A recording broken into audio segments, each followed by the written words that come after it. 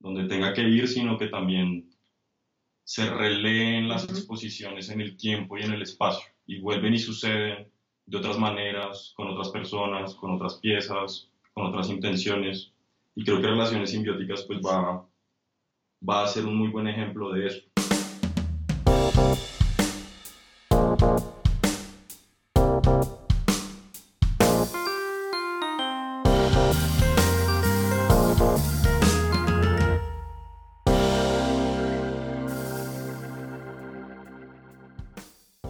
Hola amigos y amantes de la gráfica, bienvenidos al episodio número 47.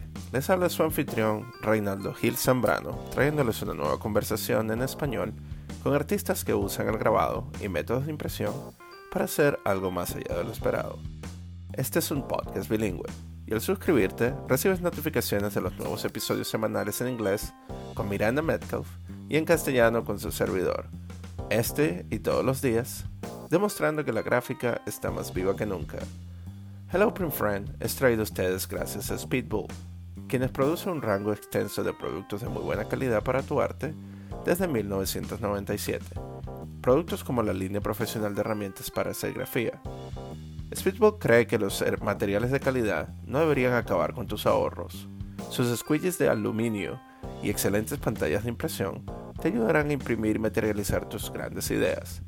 Así que si quieres llevar tu espacio de trabajo de pasatiempo y convertirlo en un estudio profesional, visita ya la página web www.speedbullart.com para ver las tiendas identificadas donde puedes comprar sus productos. En el programa de hoy estaré conversando con Ana María Davis y Alberto Miani, artistas gráficos, y María Eugenia Niño, directora del taller Arte 2 Gráficos y la Galería Sextante, localizadas en Bogotá y Subachoque.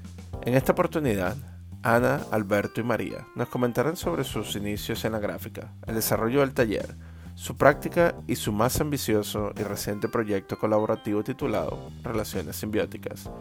Dicho proyecto nació y evolucionó en el taller Arte 2 Gráficos por más de un año, tomando elementos de la escritura, dibujo, tipografía, instalación, impresión y la narrativa gráfica, creando un universo inmersivo de la mano de estos tres artistas y curadores. Hablaremos sobre el proceso creativo, la ayuda mutua, la transformación de materiales y el aislamiento como herramientas para conectarse profundamente con estas viejas tecnologías para buscar entender nuestro presente. Así que, sin más preámbulos, acompáñenme a Colombia para una charla con Ana María Davis, Alberto Miani y María Eugenia Niño.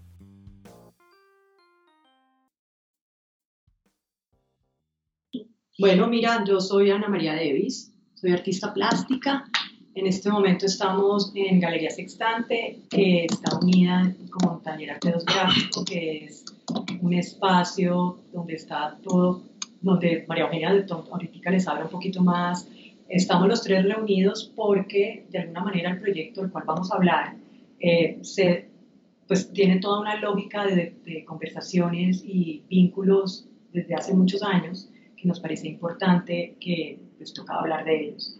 Entonces le voy a decir a María Eugenia que hable un poquito sobre la historia de este espacio maravilloso que es Taller de Don Gráfico y qué nos llevó a que los tres en este momento tengamos un tejido del cual vamos a hablar.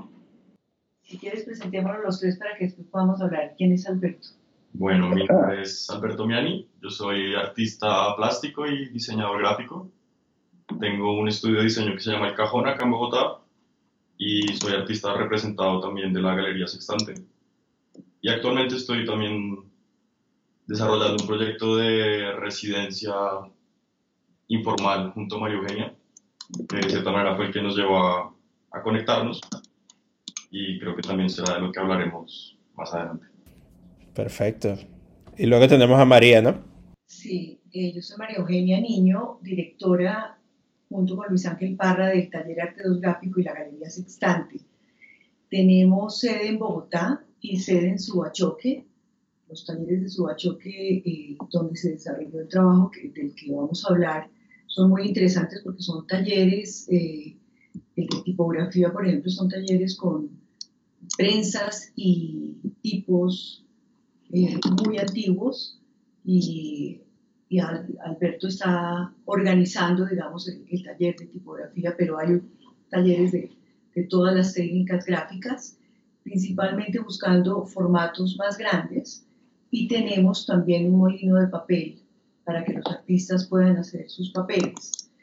El taller Arte 2 Gráfico comenzó en el 1981, realmente en 1975, la galería en el 81. Es un taller que lleva muchos años, y lo más interesante que tiene el taller desde sus inicios es que la técnica está al servicio de las obras de los artistas. El taller se ha ido desarrollando. Nosotros estudiamos en la Universidad Nacional. Luis Ángel es ingeniero químico, yo estaba en artes en la Nacional, y desde el inicio buscamos solucionar todos los problemas, digamos, todos los intereses técnicos que los artistas que llegaban al taller nos planteaban. Y esto le dio un desarrollo muy interesante al taller, que hoy tiene todas las técnicas.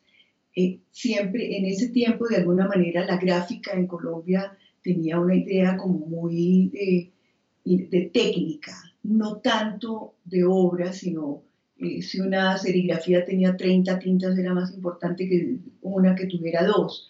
Y nosotros planteamos una cosa muy distinta, es que realmente la técnica estaba al servicio de la obra, y eso ha sido la mirada desde el inicio, y creo que eso fue lo que vivió Ana María desde niña, porque su padre realizó varias obras acá y ella lo acompañaba. Ha sido como parte de la vida. Nosotros no tenemos una separación entre vida y taller. Los talleres están, en la casa nuestra está en el tercer piso de los talleres, y tenemos bibliotecas con todos los temas, y tenemos una serie de cosas para que los artistas puedan desarrollar todo su trabajo creativo dentro de unos espacios que les permitan investigar y crear. Los maestros impresores desde el principio entendieron que ellos eran como herramientas en manos de los artistas, o sea, lo que buscaban era que el artista los dirigiera hacia lo que ellos necesitaban y no lo contrario. Entonces, lo único que acerca una obra a otra de distintos artistas es el sello que le ponemos, porque es el artista el que dirige su trabajo, el que realiza su trabajo, y son todas obras originales. Ana María, María, ¿nos podrías comentar un poco sobre esa diferencia entre la técnica y lo que sería la obra? Nos contaste que al principio en Colombia parecía que la técnica era mucho más importante que la obra. ¿Qué es a qué se le atribuye la importancia a eso, a investigar la obra y que la técnica tenga o esté al servicio de la obra? Los desarrollos, digamos, de alguna manera, los maestros en las universidades eran maestros que tenían una serie de desarrollos técnicos, digámoslo así, donde no era permitido, por ejemplo, mezclar una técnica con otra, o sea, no era bien visto, digámoslo así. Nosotros mezclar una técnica con otra, o que la obra tuviera intervenciones manuales, y nosotros desde el principio dijimos todo lo que el artista quiera hacer, lo puede hacer. Él está creando su obra. Y eso nos permitió llegar a desarrollos, digamos, técnicos mucho más interesantes. O sea, no había una fórmula para crear ninguna obra, sino más bien era buscar cómo llegar a lo que el artista quería.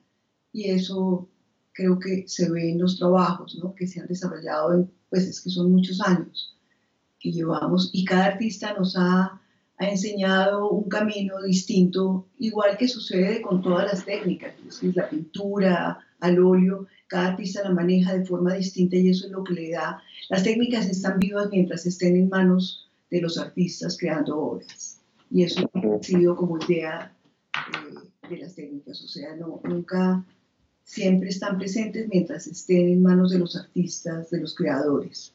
Excelente, no, me encanta esa propuesta que ustedes hacen de un crecimiento simbiótico entre un intercambio entre los artistas y el taller, y el taller creciendo por medio de todas esas exigencias que los artistas traen, o todas las ideas que ellos traen.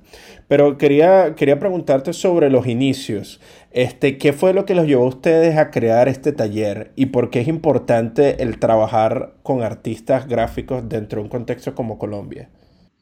Nosotros comenzamos realmente eran las actividades políticas, digamos, como estudiantes de la Universidad Nacional, ¿no? Teníamos que imprimir propagandas o cosas de esas, eso nos llevó a las técnicas gráficas, a la reproducción, digámoslo así, de esa manera, y el contacto con artistas nos interesaba. Yo estaba en artes y Luis Ángel estaba en ingeniería química, pero él estaba también interesado en el teatro. O sea, siempre las artes han sido muy importantes para ambos. Y eso, digamos, los diálogos que se iban dando mientras íbamos estando en estas actividades digamos, de la universidad, nos fue llevando a crear el taller, ¿no? No tiene un momento específico como de creación, o sea, las cosas nunca se han dado antes, eh, sino se dan en el momento por la necesidad. Empezamos con serigrafía, que era, digamos, la que podría ser más fácil de desarrollar en ese momento, y luego ya pasamos a grabado, luego litografía, y eso fueron los mismos artistas los que nos fueron llevando a eso, el interés de ellos de desarrollar esas distintas técnicas. Lo mismo con el papel, ¿no? Crear los papeles. También, por ejemplo, la galería parte de ahí mismo. En un principio la galería era solo gráfica y dibujo. La relación cercana entre el dibujo y la gráfica nos parecía muy importante porque al tratar de mostrar en otras partes, digamos en otras salas, las obras de los artistas, se hablaban de obras menores. Entonces nos dábamos cuenta que realmente había una ignorancia en el proceso creativo o había una idea de reproducción con la cual nosotros no solamente no estábamos de acuerdo, sino veíamos que no era reproducción, sino eran obras originales en una técnica distinta a lo que podría ser el dibujo directo o la pintura o las distintas técnicas. O sea, son medios de expresión y nos gustaba mucho la idea también de tener la característica de ser un taller donde de alguna manera una obra de un artista se vuelve un detonante para los otros artistas, y el intercambio de experiencias con los otros artistas y con los maestros impresores le da al taller una vida distinta y le da a las obras también desde sus inicios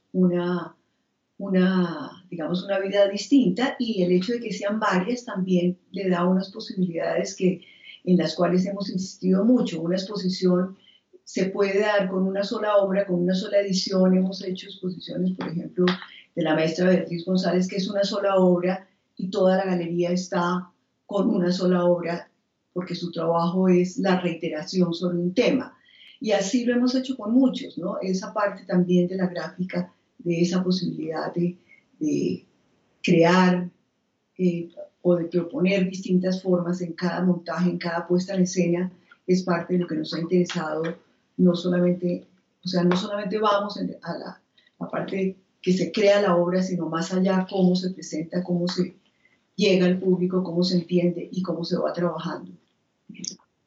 Y en ese caso de crear un taller, ¿no? Porque todos sabemos que los equipos que utilizamos nosotros, que son requeridos para nosotros hacer ese proceso de gráfica que tanto queremos o tanto amamos, requiere de estas grandes piezas de maquinaria, ¿no? De estas prensas que son inmensas. ¿Cómo fue ese proceso de ustedes de ir incorporando poco a poco todas estas prensas? ¿Cómo fueron ustedes consiguiendo dicha maquinaria para luego ir expandiendo las necesidades de los diferentes artistas que venían a su taller? Me parece muy interesante que hayas tocado ese tema porque el taller ha tenido una relación muy interesante con las grandes empresas impresoras que vieron la posibilidad de que sus máquinas que ya no podían seguir utilizando porque llegaban nuevas tecnologías, siguieran vivas en algún lugar y muchas de ellas fueron donadas al taller, porque saben que aquí siguen. Y no solamente las máquinas, o sea, es decir, las mesas, o sea, todo en el taller de alguna manera ha seguido estando vivo, porque la gente se da cuenta que aquí los utilizamos y los seguimos los artistas, como digo yo, en manos de los artistas siguen vivos. Y eso es el taller. Hay muchísimas cosas que vienen de otras empresas que tuvieron otro uso que no era con los artistas, que aquí siguen vivos en manos de los artistas y se ven en las obras.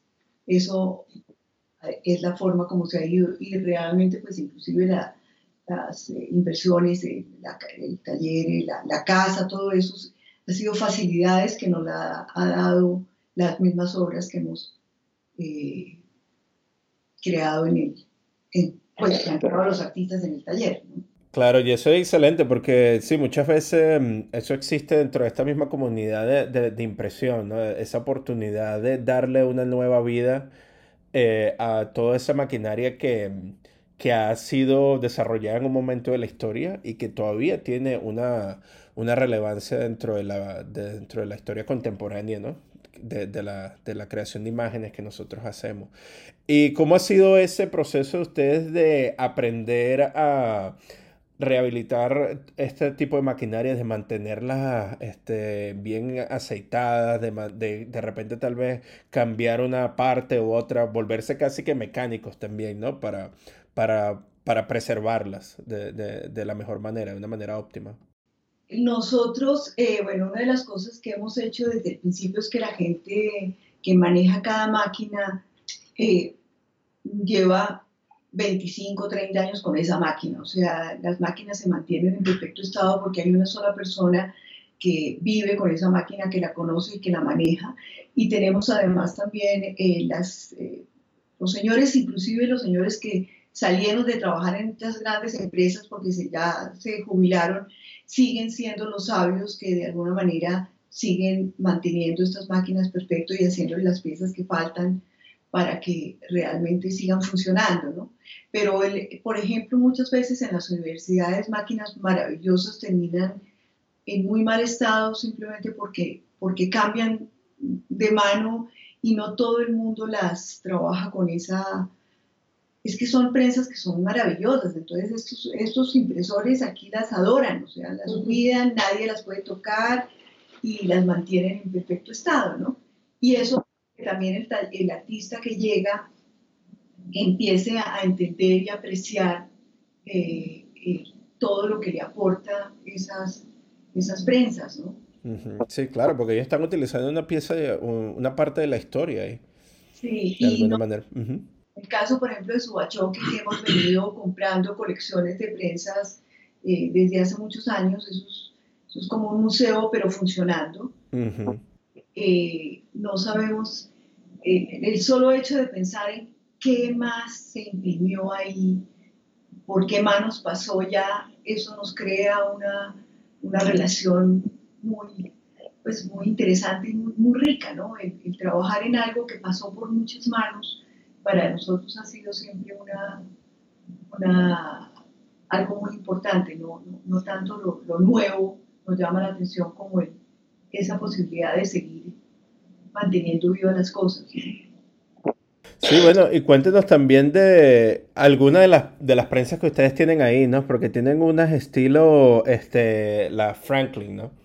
Que son que fueron bastante populares en esta zona. ¿Cuáles son algunas de las prensas que ustedes tienen? Si nos pueden decir algunas de las marcas que tienen ahí para que nuestros oyentes se hagan una idea de cómo lucen dentro de su espacio.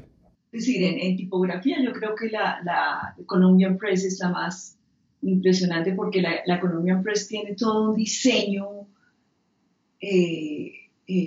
digamos, adornado que la hace muy hermosa. Pero las prensas son, bueno, es que depende de la técnica, ¿no? Litografía, inclusive en serigrafía tenemos unas prensas para facilitar la impresión grandes, para tamaño gigante que están en el subachoque, ¿no? Y y para hacer el papel, la Hollander, que muele el papel, es bellísima las sorpresas que hemos tenido, por ejemplo, al pedirle a los, digamos, a los que la hicieron hace no sé cuántos años, es que hay un aprecio muy especial por cada una de ellas. O sea, son diseños muy especiales que duraron mucho tiempo siendo lo último, lo más adelantado, hay y al no ser tan, digamos, tiene una parte como mecánica que lo acerca al control.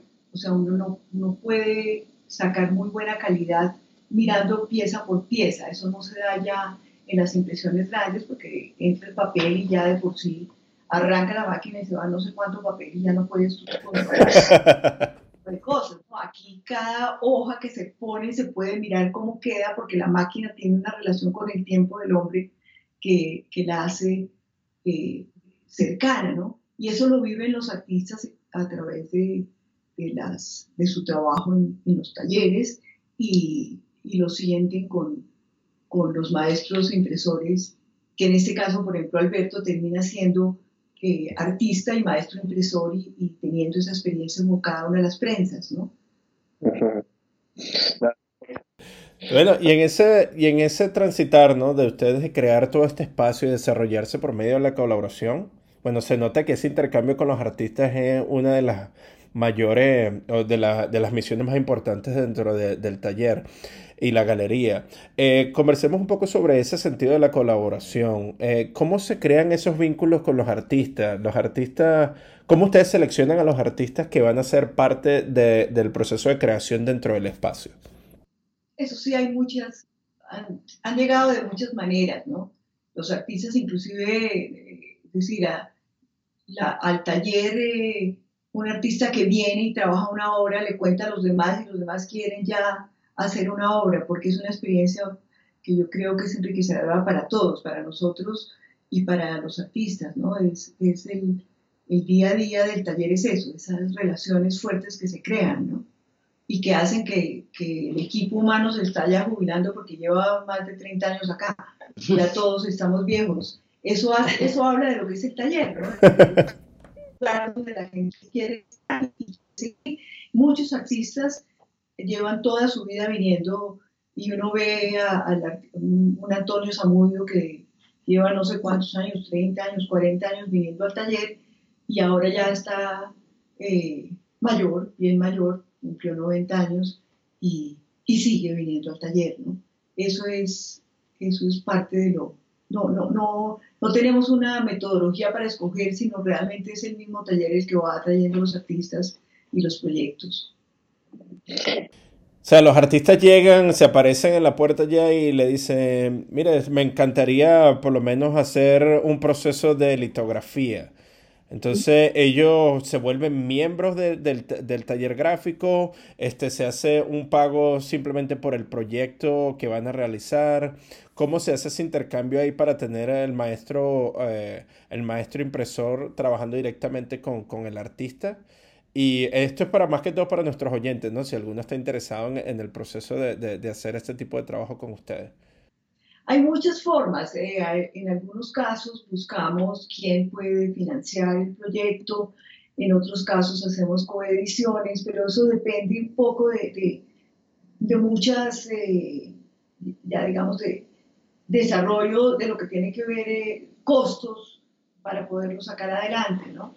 Pero se han dado, en algunos casos son galerías que quieren que su artista haga un proyecto y vienen a hacerlo, en otro caso es el mismo artista que quiere hacer un proyecto y en otros buscamos hacer coediciones y buscamos quien pueda apoyarnos vendiendo, por ejemplo, en preventa un proyecto.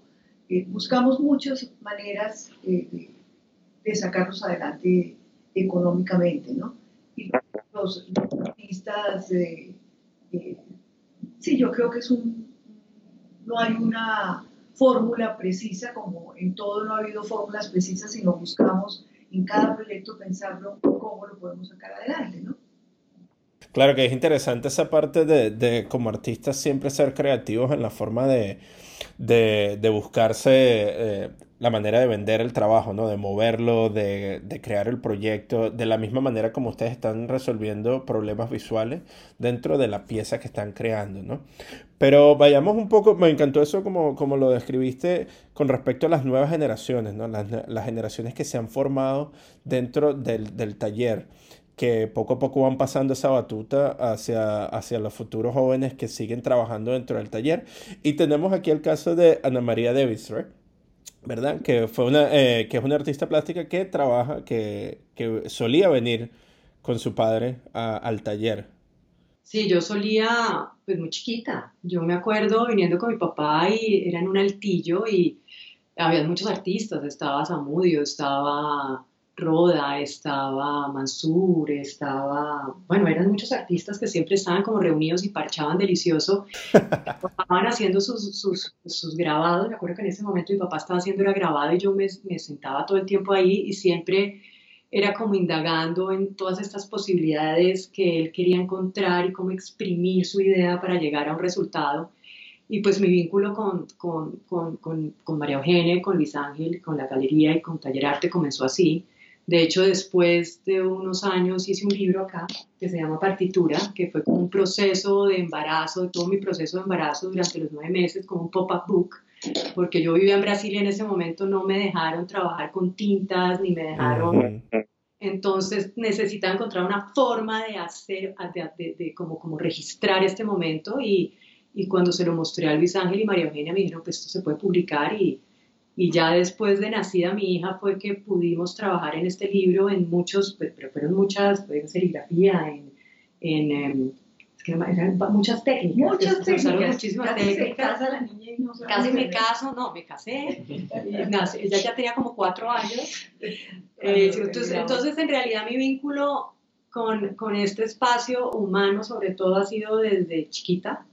Mi papá ya no está, mi papá se murió, pero seguí con ese vínculo afectivo y cuando nace este proyecto Relaciones Simbióticas, que es un proyecto que realmente lleva como 2 años y medio porque es un proyecto de largo aliento, de larga duración, eh, donde empiezo como a crear una especie de un micromundo, un ecosistema dentro de la ficción con residuos de materiales que hablan como de, de un universo, tienen una historia por sí mismo, donde está potencializado con el dibujo. Empiezo a encontrar y se empiezan a generar estas criaturas que te estoy diciendo, empieza a generar como una gran necesidad en mí de como una especie de querer nombrarlas, porque ya existen, pero quería que, entonces me empiezo a inventar como un sistema, un método de lenguaje poético, pero, y acordándome, y porque María Eugenia me está hablando mucho de Subachoque en esa época, de los talleres, dije, pero ¿por qué no llevar este lenguaje poético a la tipografía? Pero ¿cómo hacerlo? Porque yo en ese momento estaba de cuenta con un sistema escrito en un papel. Y yo estaba trabajando con una amiga en esa época que me estaba ayudando con la parte de escritos para este proyecto. Me dijo, te tengo un amigo que te voy a presentar, que es Alberto. Y Alberto y yo empezábamos como a conversar de cómo poder llevar a este lenguaje que para mí era un poco pues desconocido, la tipografía. Y duramos durante la época de la pandemia, que fueron casi 1 año y medio, eh, inmersos en este universo como esta gran biblioteca de posibilidades, de una forma también muy intuitiva, encontrando este lenguaje para poder hacer esta gran gráfica, que es como, pues, que es la que tú pudiste ver que yo te mandé, y en ese momento pues se generó como esta gran conversación mutua y este gran vínculo que al final, por eso la obra habla de relaciones simbióticas, porque se genera esta relación de simbiosis en el lenguaje, en el tejido, en los materiales, con la galería, y se creó como una gran comunidad y al final este ecosistema es una gran comunidad de muchos afectos. Y sí. Yo agrego que Alberto estaba en Subachoque. Sí, ya estaba en Subachoque. Ya estaba en Subachoque y cuando Ana María quiere nombrar, pues obviamente para nombrar hay que utilizar el lenguaje y lo lógico era utilizar la tipografía. Entonces llega a conocer a Alberto y a estar con Alberto, que él está allá como un monje Absolutamente limpiando, con un- ordenando, queriendo cada letra y mirándolas detenidamente y viviendo y durmiendo con ellas, sí, Alberto. Es verdad. Oye, Alberto, ¿y cómo así? Cuéntanos, que tú eres el monje de la tipografía. Cuéntanos Yo esa quiero, relación. yo quiero agregar que Alberto, como lo viste, es un jovencito, no es un señor que pueda uno decir que se puede aislar de la vida, no, es un jovencito que se aisló y se metió en un taller. Sí, pues digamos que ese fue un proyecto que como que empezó a gestarse entre, sobre todo María Eugenia y yo, el tema de la tipografía, antes de la pandemia, porque yo pues ya había entrado en contacto con Sextante de muchas maneras desde hace mucho tiempo, haciendo lo que María Eugenia contaba de hacer colaboraciones y coediciones, y luego eventualmente también como artista representado, y eso llevó a que yo conociera los talleres de Arte 2, no solo en Bogotá, sino en Subachoque. Y ahí tuvimos como una idea de pronto de que este museo que ellos han ido montando fuera más vivo, como María Eugenia dice que quiere que sea. Y tuvimos la idea de que, como de replantear un poco la manera en que ese espacio se manejaba o se sostenía. Y creo que gracias a la pandemia sucedió también que entonces en efecto pues decidimos convertir eso en una especie de residencia en la que planteamos como un intercambio ahí, como un intercambio inmaterial, digamos, porque también fue un momento muy especial de la pandemia en el que pues estaba el encierro, la soledad, no sé qué. El mercado del arte también estaba en un lugar muy particular, como estancado, y decidimos hacer como este experimento en el que básicamente hicimos un intercambio de conocimientos y de materiales y de saberes y de espacio, y yo me fui a vivir allá. Literal. Y a desarrollar un trabajo. Y básicamente sí, lo que dijimos fue como entonces yo les propongo a ustedes que yo me voy a vivir a Subachoque y yo les ordeno, les restauro, Catalogo. les limpio y les catalogo sus fuentes a cambio de que ustedes pues en efecto me dejen vivir acá, me dejen usar su agua caliente, su madera, su gas, y además, como yo les contaba, tengo un proyecto editorial también con mi estudio. eh, Quedamos en que yo, mientras estuviese haciendo eso, podía usar esos mismos insumos que estaba revitalizando para hacer los proyectos de mi propia editorial también a medida que lo permitiera el proyecto. Entonces también fue muy bello porque como que había varias motivaciones no económicas, que eso fue muy importante, para que cada cosa sucediera siendo justificada por otra. Entonces cada letra que se limpiaba permitía ser usada y al ser usada despertaba interés y ese interés potenciaba algunas ideas, por ejemplo, de artistas o de nosotros mismos que pudieran terminar siendo otras piezas editoriales también, como dice María Eugenia, también pues nuevas y contemporáneas, y que de hecho también ahí sucedió algo muy interesante, y es que mi editorial también tiene pues otro enfoque y otros intereses y tiene otras redes que también permitieron que muchos artistas que sin saberlo tenían como mucho potencial de explotar sus ideas desde la tipografía y desde las técnicas tradicionales de las artes gráficas han podido acceder a este espacio poco a poco también gracias a esta colaboración que también fue precisamente la que llevó a que colaboráramos con Ana María, que fue eso, como una constelación ahí de galerista, artista, curadora, asistente, artista en residencia, y el proyecto de relaciones simbióticas que como por esencia promovía esas cosas. Y eso fue lo que llevó a que eventualmente el proyecto pues, se llevara a cabo como se llevó, que fue de una manera muy ambiciosa y un poco loca, desde lo tipográfico. Y si quieres, pues ahí también podemos hablar un poquito del tema como técnico, porque ese proyecto sí pues implicó un montón de pasos por ciertas máquinas y ciertos tipos y ciertos lugares del mismo espacio de Subachoque, que era entonces ir del molino de papel al taller de tipografía, del taller de tipografía a Bogotá, etcétera, etcétera, y eso, pues como dijo Ana María, implicó pues vivir y cocinar y dormir y llorar y etcétera, todos juntos allá, que fue un poco como lo que yo resumo de ese proyecto, y como dice Ana María, pues ha sido de largo aliento porque para bien o para mal, eso terminó permeando mi obra, la obra mía también, la de ella, y nuestra manera de actuar también creo que ha afectado a María Eugenia y a Sextante, a los técnicos mismos también. Entonces sí creo que es como que el proyecto, básicamente cuando se acabó, empezó, el de relaciones simbióticas. Sí, eso es verdad. ¿Cómo escribirías esa parte? Porque, cuando tú dijiste que había sido un poco ambicioso y loco, se escucharon unas risas. Ajá, podemos conversar un poco más sobre eso. O sea, ¿cuál fue la parte ambiciosa ahí? ¿Cómo se llevó? Porque viendo alguna de las fotografías se ve que el trabajo no solamente se preservó en papel o en una especie de formato de 2 dimensiones, sino que se fue también a activar un espacio en 3 dimensiones. ¿Cómo fue todo ese proceso? Bueno, digamos que yo hablaré de la parte ambiciosa en términos técnicos y Ana más bien dice la otra parte ambiciosa en términos artísticos, porque es que a mí me parece que tiene, en términos artísticos o discursivos, tiene todo esta dimensión como de creación a partir como de una idea muy científica de la genética y por eso tuvo que ver eventualmente con el lenguaje, porque tiene que ver mucho con procesos como de acumulación de códigos, de, pues precisamente de códigos, que el lenguaje son códigos y de cosas que se permutan entre sí y van creando eventualmente, como Ana María lo pretende, pues vida. En el sentido técnico fue muy ambicioso porque uno, la pieza más grande, por decirlo así, terminó siendo básicamente la pieza tipográfica más grande que el taller ha hecho en su historia, si no estoy mal, pues eso nos dijeron ellos. Pues digamos con las prensas. Sí, y con los tipos móviles, los tipos porque móviles. también ha habido serigrafías que, por ejemplo, han sido pues, monumentales de otros artistas.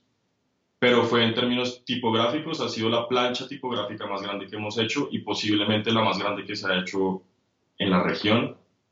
Y aparte tuvo como que involucró el uso de varias máquinas de varios tipos y eso Muchos implicó, por tipos. ejemplo, tipos en madera y en metal y implicó también pues a dos técnicos que fuimos, Héctor, que es el verdadero maestro, a mí y a un tercer técnico también en realidad que es Alfonso, que es una figura muy interesante porque es una de las personas que María Eugenia dice que, pues diciéndolo con cariño, que se heredan con ese acervo de máquinas y de tipos de estos talleres que van desapareciendo. Entonces, Alfonso, por ejemplo, es una persona que era el director del taller de carteles Olimpia, que era uno de los talleres de gráfica popular más prolíficos y más importantes y más conocidos del centro de Bogotá.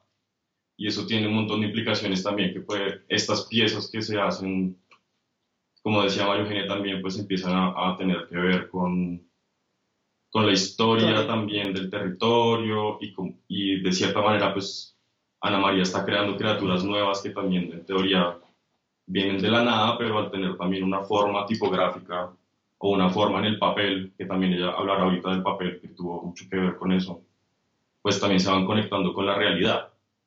Y eso también habla un poco de lo que hablaba María Eugenia, de que el taller, por cómo funciona, obliga a los artistas y los artistas al taller a crear conexiones como más profundas y más reales. Entonces también eso es chévere para un artista porque por más de que yo esté encerrado allá como un monje, como dicen ellas en su bacho, que no estoy abstraído del mundo.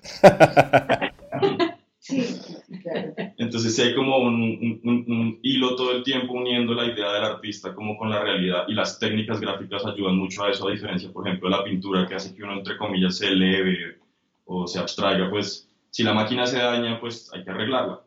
Y uno tiene que esperar 5 días a que venga alguien a la montaña a traer un tornillo, pues algo pasa en esos 5 días en la cabeza de uno. Y si esa montaña aparte pues tiene ciertas dinámicas y unos animales y un clima, etcétera, eso termina afectando mucho las piezas finales, que también vuelve y le permite a uno pensar sobre esa idea como de jerarquías en las artes gráficas. Y es como pues a mí un óleo no me da eso, y de pronto eso pues es más valioso desde otra perspectiva. Bueno, Ana María, creo que tenías alguna idea que querías comentar con respecto a la ambición dentro de la parte espacial. Pues es que la ambición, o sea, mejor dicho, el proceso de construir este ecosistema fue porque yo soy obsesiva y tengo como, me gusta como la acumulación.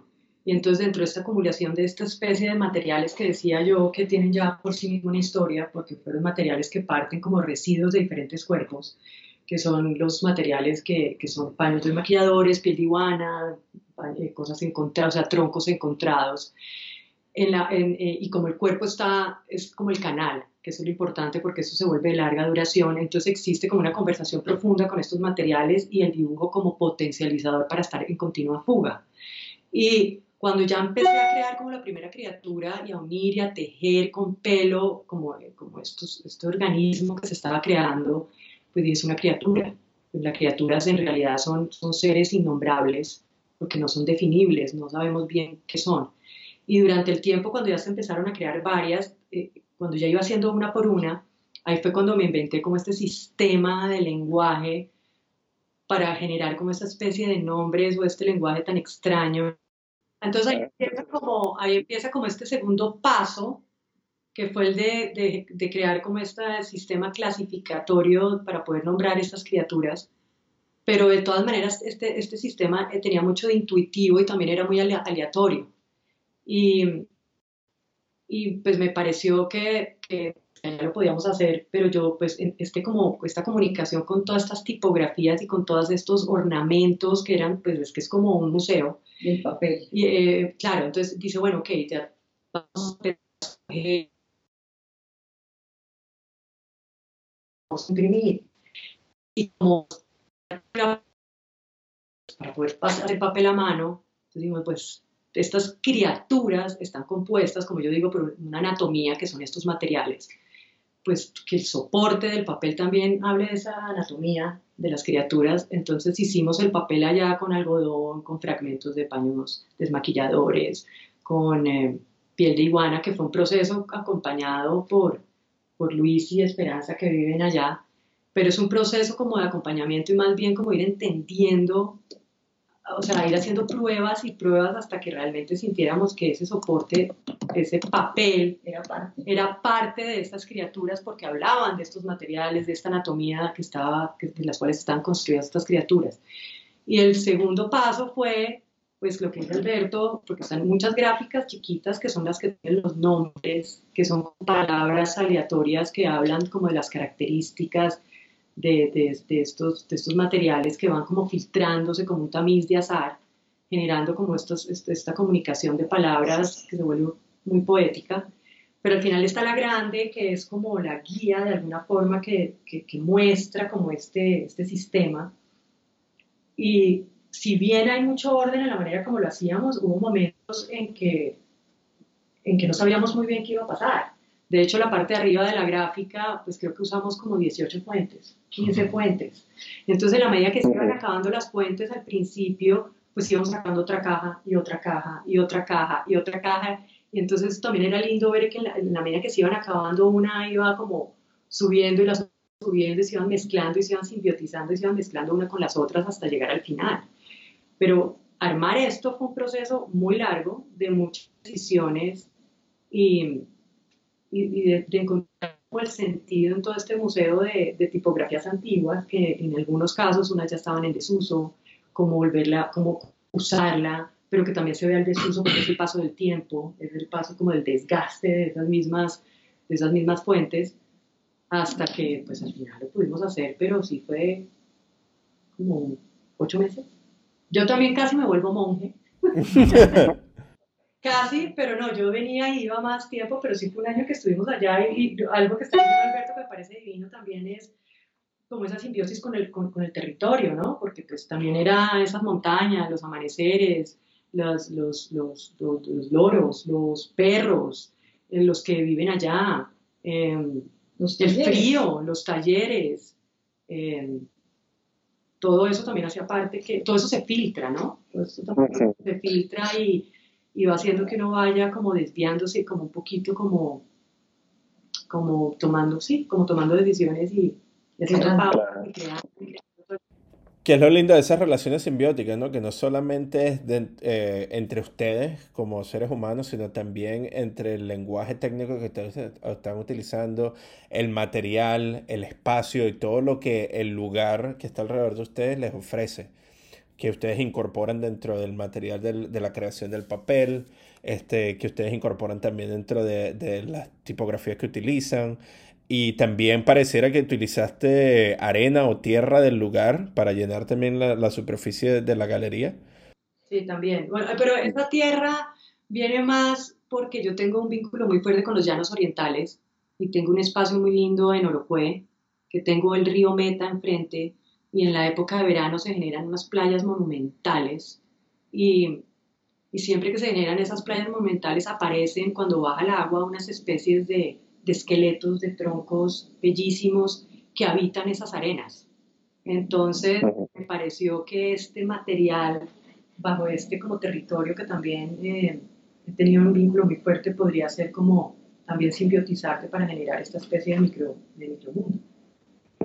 Claro, la creación del micromundo, ¿no? Y ustedes crearon un mundo ahí en donde ustedes también se han convertido parte de él. Por lo menos Alberto, ¿no? Que llegó ahí y prácticamente está haciendo su vida dentro de ese espacio.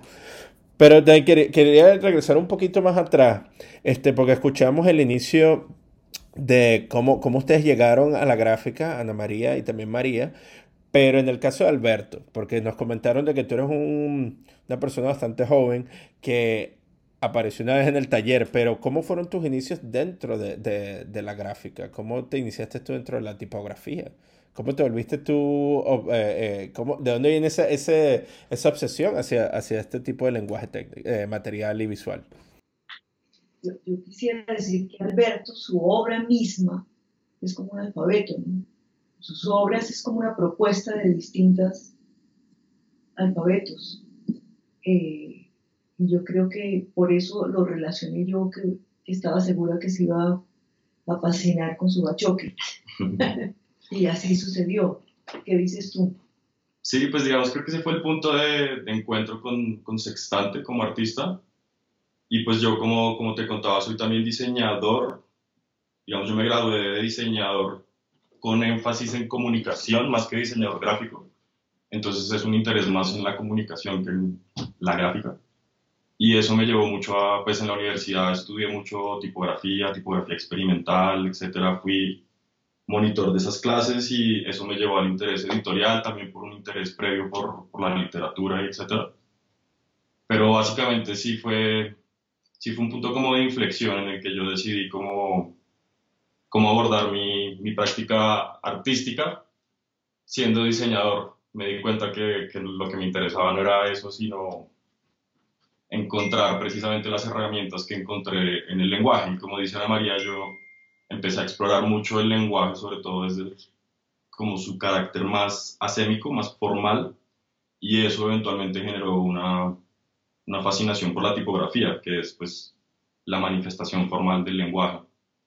Y pues ya cuando conocí, yo antes de haber venido a Subachoque a hacer esto, había interactuado con otras prensas tradicionales, con la del Caro y Cuervo, que es una prensa muy importante también semiestatal, entonces tiene todo este aspecto también como de el apoyo del Estado, que es muy interesante verlo, pero también todas las cosas malas, porque por ejemplo un espacio como ese es muy difícil interactuar con él y refuerza mucho las jerarquías que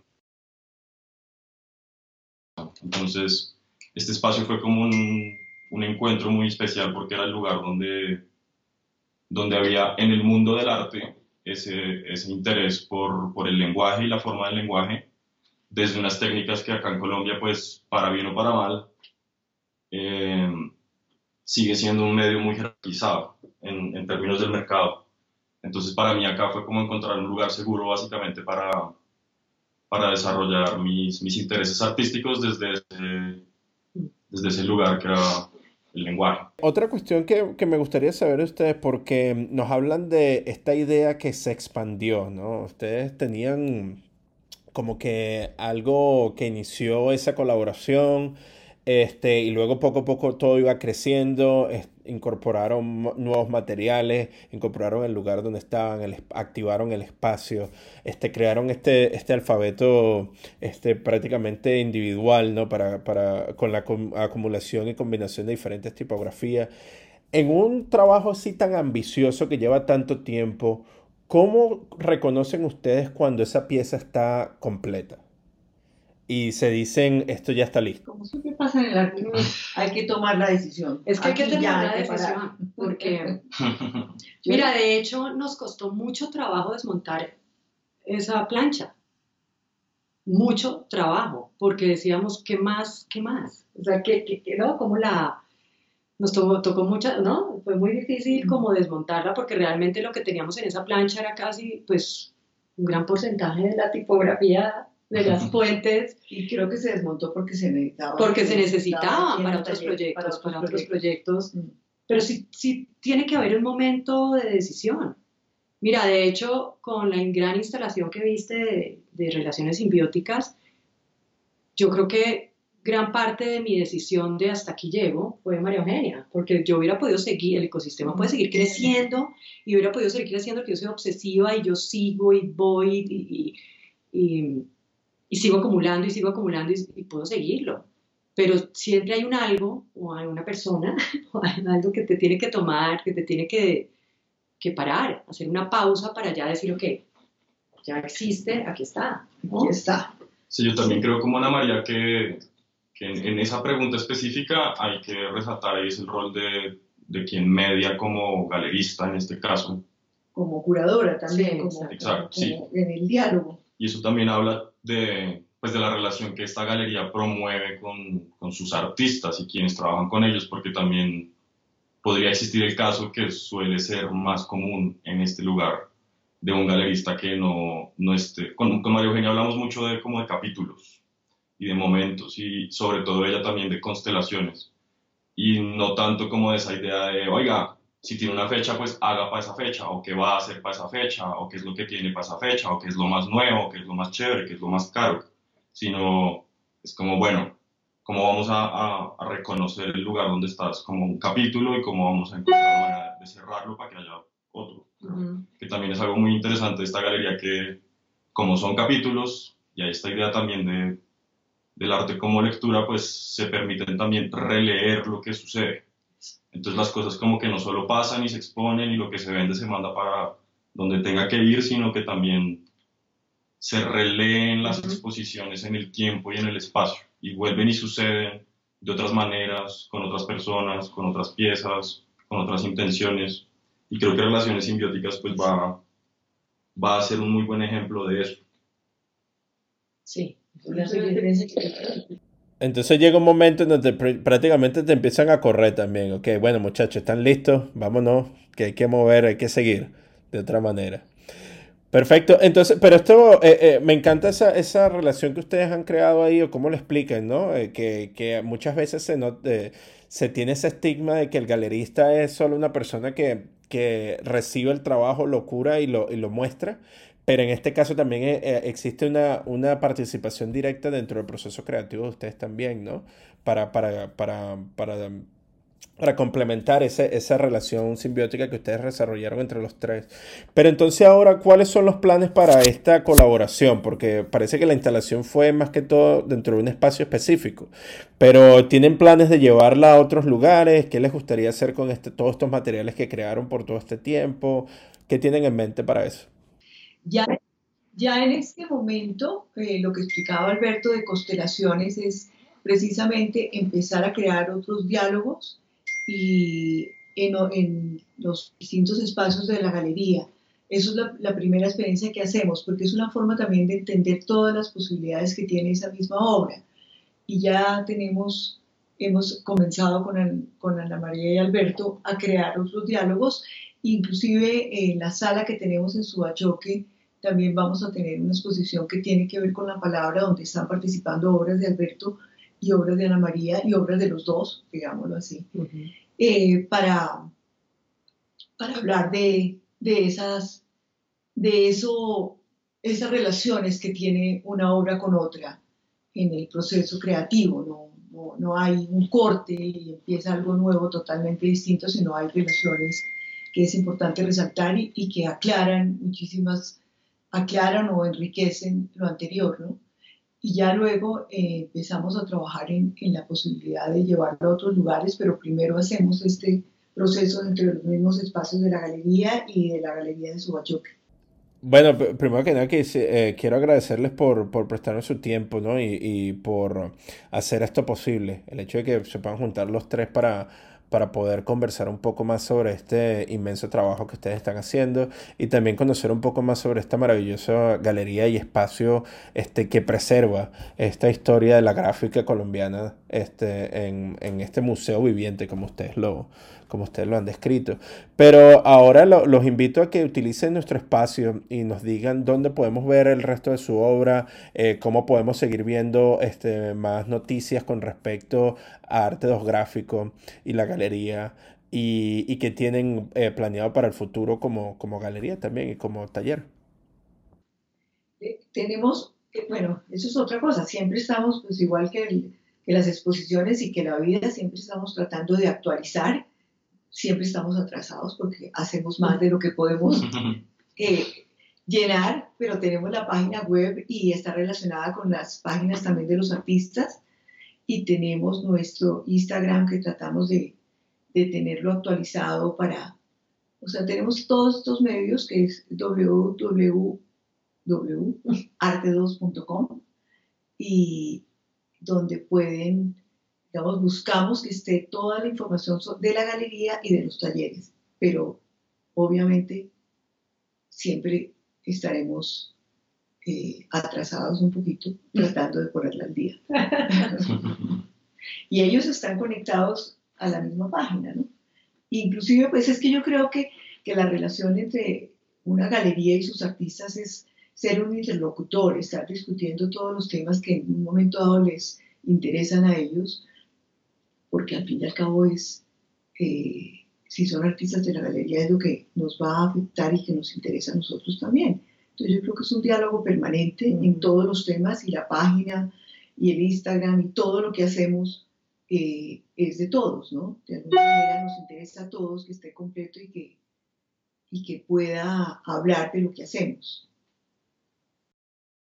Excelente. En el caso de Ana María Davis, ¿dónde podemos ver tu trabajo? ¿Y Alberto? Mi trabajo en este momento estoy actualizando mi página web, porque imagínate lo que es actualizar y poner toda la información de relaciones simbióticas cuando te hablo que es un proceso de 2 años.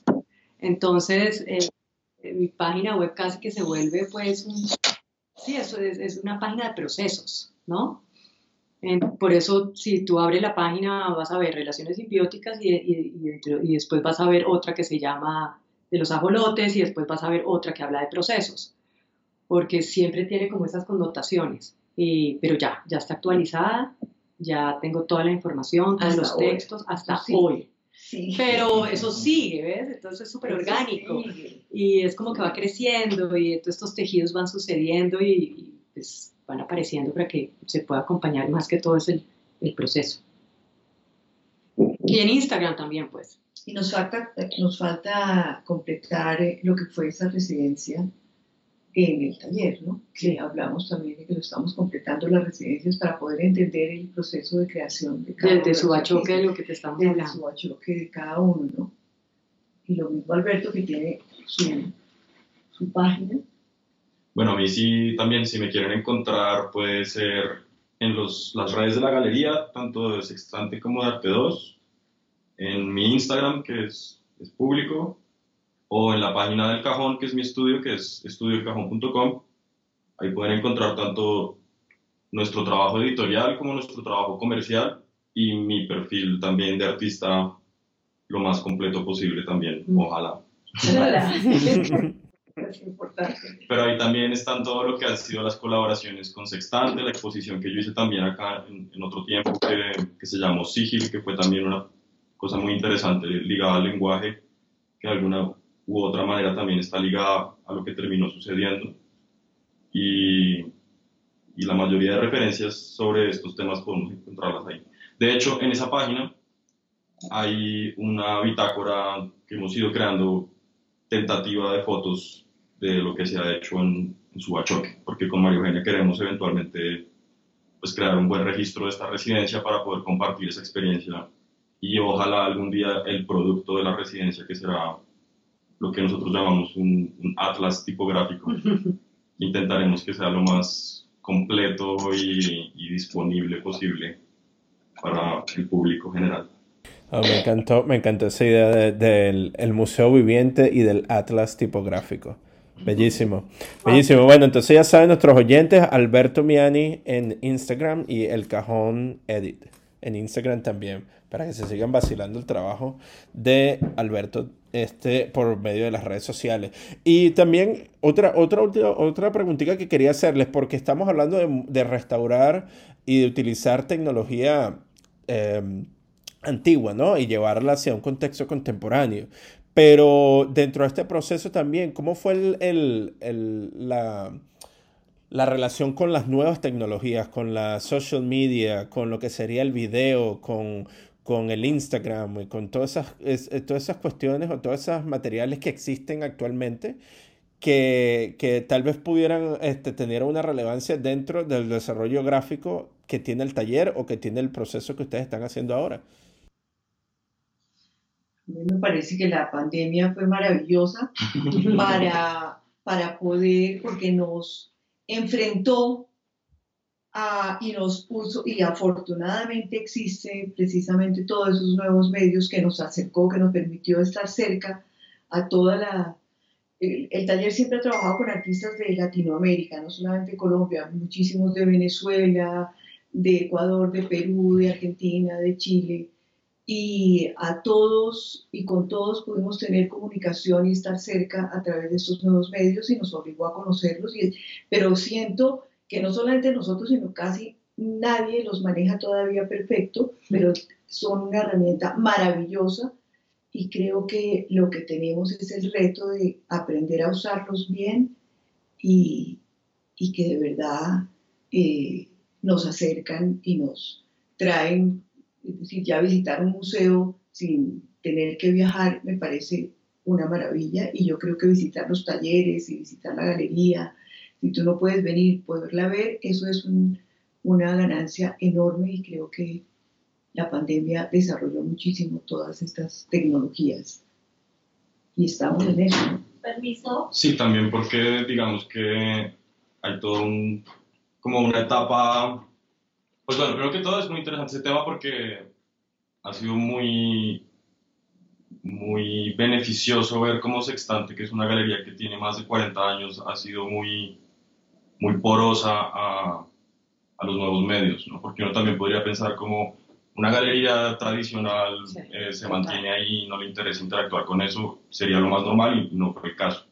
Entonces ha habido toda esta interacción de la que habla María Eugenia y aparte en el proyecto del Atlas también hay dos cosas, que uno fue yo irme a hacerme del monje allá, a interactuar con el pasado y lo mecánico y lo que es no en línea, me llevó a mí también a crear una nueva relación con lo que era en línea para precisamente no abstraerme del mundo y eso generó como un montón de enlaces inesperados como entre el pasado y el futuro, las tecnologías arcaicas entre comillas y las modernas.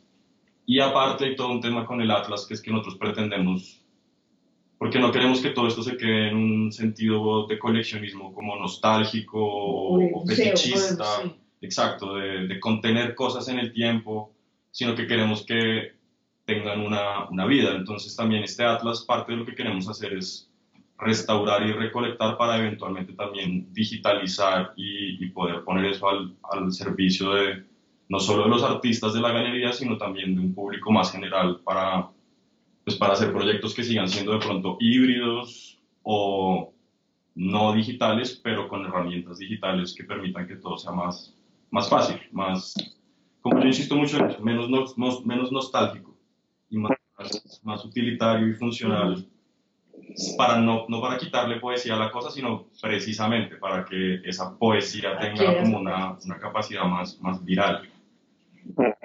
Yo creo que nosotros tenemos aquí también taller digital, o sea, tenemos todas las porque como les decía, tiene que ver lo que el artista necesita. Hay muchos artistas que trabajan, por ejemplo, el tema de la fotografía, necesitan las impresoras digitales, pero también tenemos los medios tradicionales. En Suacho, que lo tenemos en taller de, digamos, hablando de fotografía. Pienso que todo lo que sea posible utilizar para crear, bienvenido. Esa es la idea y es un reto porque pues, no, eso no está en por lo menos en mi edad, no está en el ADN, sino lo tienen los jóvenes. Ellos saben inmediatamente cómo funciona, pero uno, pues, si no aprende del todo, por lo menos a través de ellos puede aprender a que se ve, ¿no? Aquí estamos, ya vemos.